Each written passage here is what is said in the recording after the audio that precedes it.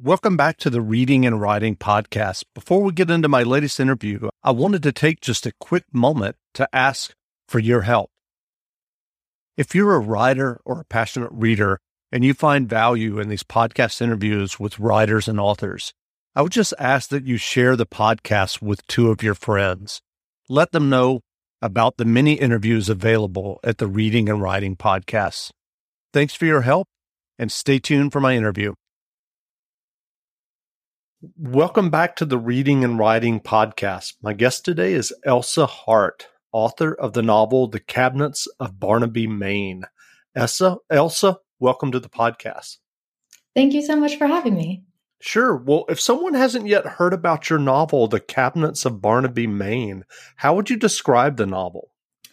Well, the novel is a historical mystery that is set in London in the year 1703. And it's set in this community of collectors who were creating these huge, essentially early museums of objects brought from all over the world. And it was this obsessive, kind of crazy community. And the detective is a woman who visits one of these collectors to look at the plants that he has in his collection. And during her visit, that collector is murdered, and she investigates. Well, do you remember the original idea or impetus that led you to writing The Cabinets of Barnaby, Maine? Yes. So it began a long time ago, actually, with the first books I wrote, which were historical mysteries set in China in the same time period. And one thing I didn't know about writing before I started was that with each book you write, you kind of create this whole increasing world of ghosts of these characters who you put into books, and then they kind of get squeezed out as the books get written, because there's so much less space in a book than I thought there was. So from those early books, there was a character who was modeled on a Scottish ship's surgeon named James Cunningham, who traveled to China, and I think in 1696, or at least that's when he started planning it. And when he was going to go there, he got these instructions from collectors telling him what they wanted him to try to send back during his travels. And that character didn't really end up playing a role in those first books. But I always wanted to explore that world and those objects and kind of follow them back to London and enter the community of collectors who were waiting for them there.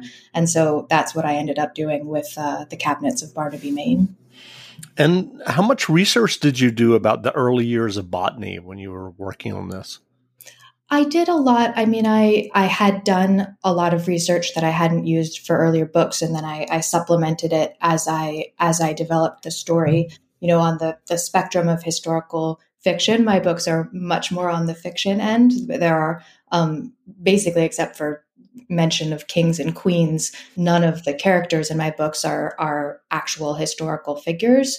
So my research is really about creating kind of an authentic, full feeling world that you can step into, but doesn't require the sort of years and years of rigorous research that one of the historical fiction that's really trying to be as close as possible to truth would require. Sure.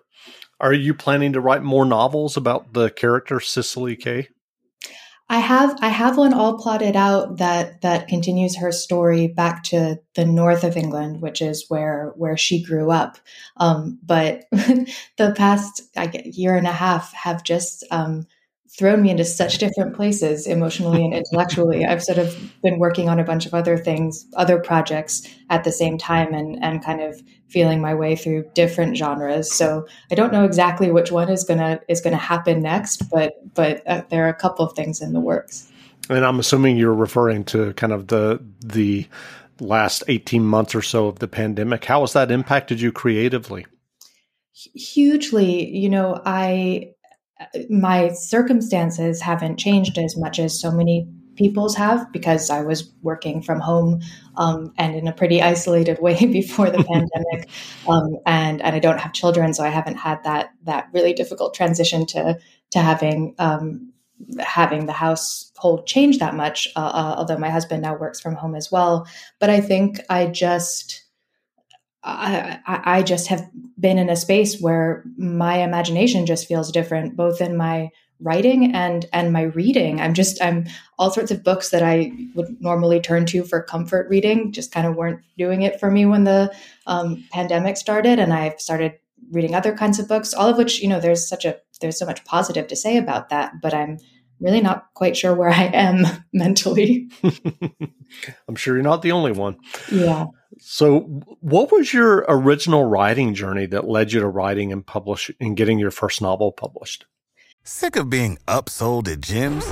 My guy, you're currently a base member? For $90 more, I can upgrade you to our Shred membership. For $130 more, you'll be a Swole member. And for just $300 more, you'll reach Sweat Platinum.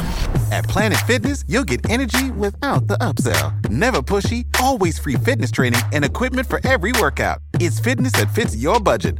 Join Planet Fitness for just $1 down and $10 a month. Cancel anytime. Deal ends Friday, May 10th. See Home Club for details. When you need mealtime inspiration, it's worth shopping Kroger, where you'll find over 30,000 mouth-watering choices that excite your inner foodie. And no matter what tasty choice you make, you'll enjoy our everyday low prices, plus extra ways to save, like digital coupons worth over $600 each week. You can also save up to $1 off per gallon at the pump with fuel points. More savings and more inspiring flavors make shopping Kroger worth it every time. Kroger, fresh for everyone. Fuel restrictions apply. It was unexpected. am not one of the people who knew from a young age that I wanted to be a writer or even did any fiction writing, really. I always loved to read mysteries, and I read them very obsessively with a lot of, when I was, in elementary school, I was reading Nancy Drew novels and like taking notes on them so that I could, fairly try to guess who the culprit would turn out to be. But actually starting to write didn't happen so I went to law school. And then once I graduated, instead of taking the bar and becoming a lawyer, I went to China for 3 years with my husband, who's a botanist, and he was studying plants high in the mountain, rhododendrons high in the mountains of Yunnan province. And it was while I was there that and I still think high altitude had a lot to do with it. I was doing a lot of, hiking really at high altitude, not sleeping very much, rereading or listening to a lot of Agatha Christie books as sort of comfort listening when I couldn't sleep at night on the mountain, and just kind of started developing an idea for a story and took the kind of unique opportunity of being where I was to write it. And then when we came back to the US, looked into getting it published, and that ended up happening, which was awesome. So what was the writing process for you with The Cabinets of Barnaby, Maine? Are you someone who does an extensive outline, or do you just kind of think about it and then jump into the narrative? What's kind of your process? I'm a obsessive controlling outliner. And I sort of didn't know that there was another option before I started meeting other writers, and particularly for writing mysteries. I remember learning from Donna Leone that she's able to start a mystery novel without knowing who the killer is going to be until she, figures it out by the end. And I can't imagine, because for me, I really have to have, it almost feels like building a logic puzzle that's kind of the bones, the skeleton of the story. And then once that's all completely set, only then do I start trying to write nice sentences. What writing advice would you offer for those who might be working on their own stories and novels?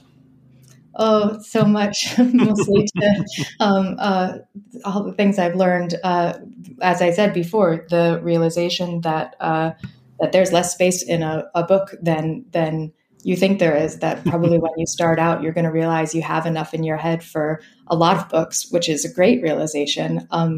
I think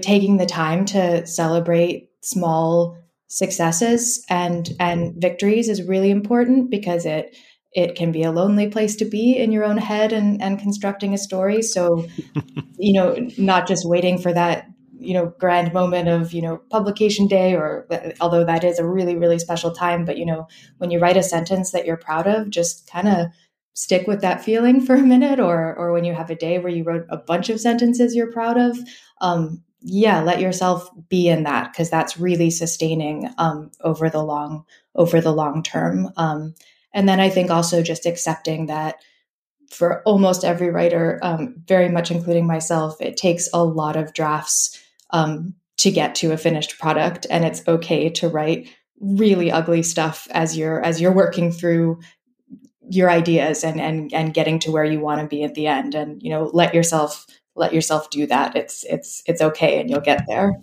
That's good. Well, what novels or nonfiction books have you read recently that you enjoyed?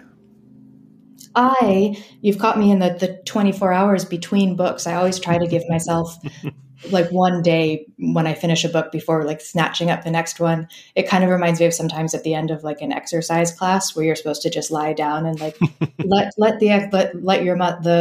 what you've gained settle into your body. So I've just finished a book called Lolly Willows by Sylvia Townsend Warner.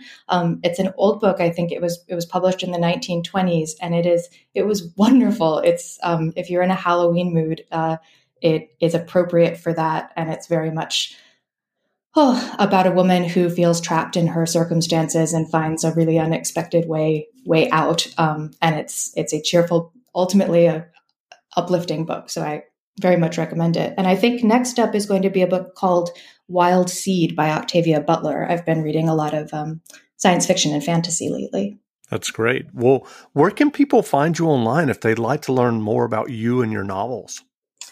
So my website is elsahart.com, and I'm not very active on social media, but I do have an Instagram page that is a small happy place where I try to just post pictures of things that I enjoy or that remind me of stories that I enjoy, and I'm always really happy to interact with readers there. It's my name on Instagram is just Elsa Hart.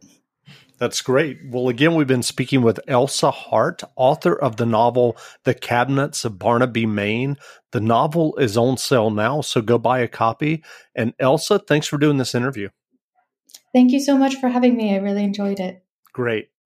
You know how to book flights and hotels. All you're missing is a tool to plan the travel experiences you'll have once you arrive. That's why you need Viator. Book guided tours, activities, excursions, and more in one place to make your trip truly unforgettable. Viator has over 300,000 travel experiences to choose from. Everything from simple tours to extreme adventures and all the niche, interesting stuff in between. So you can plan something that everyone you're traveling with will enjoy. Real traveler reviews give the inside scoop from people who've already been on the experiences you're considering. So you can plan with confidence. Free cancellation helps you plan for the unexpected. And 24/7 customer support means you can travel worry-free. Download the Viator app now and use code Viator10 for 10% off your first booking in the app. Find travel experiences for you. Do more with Viator.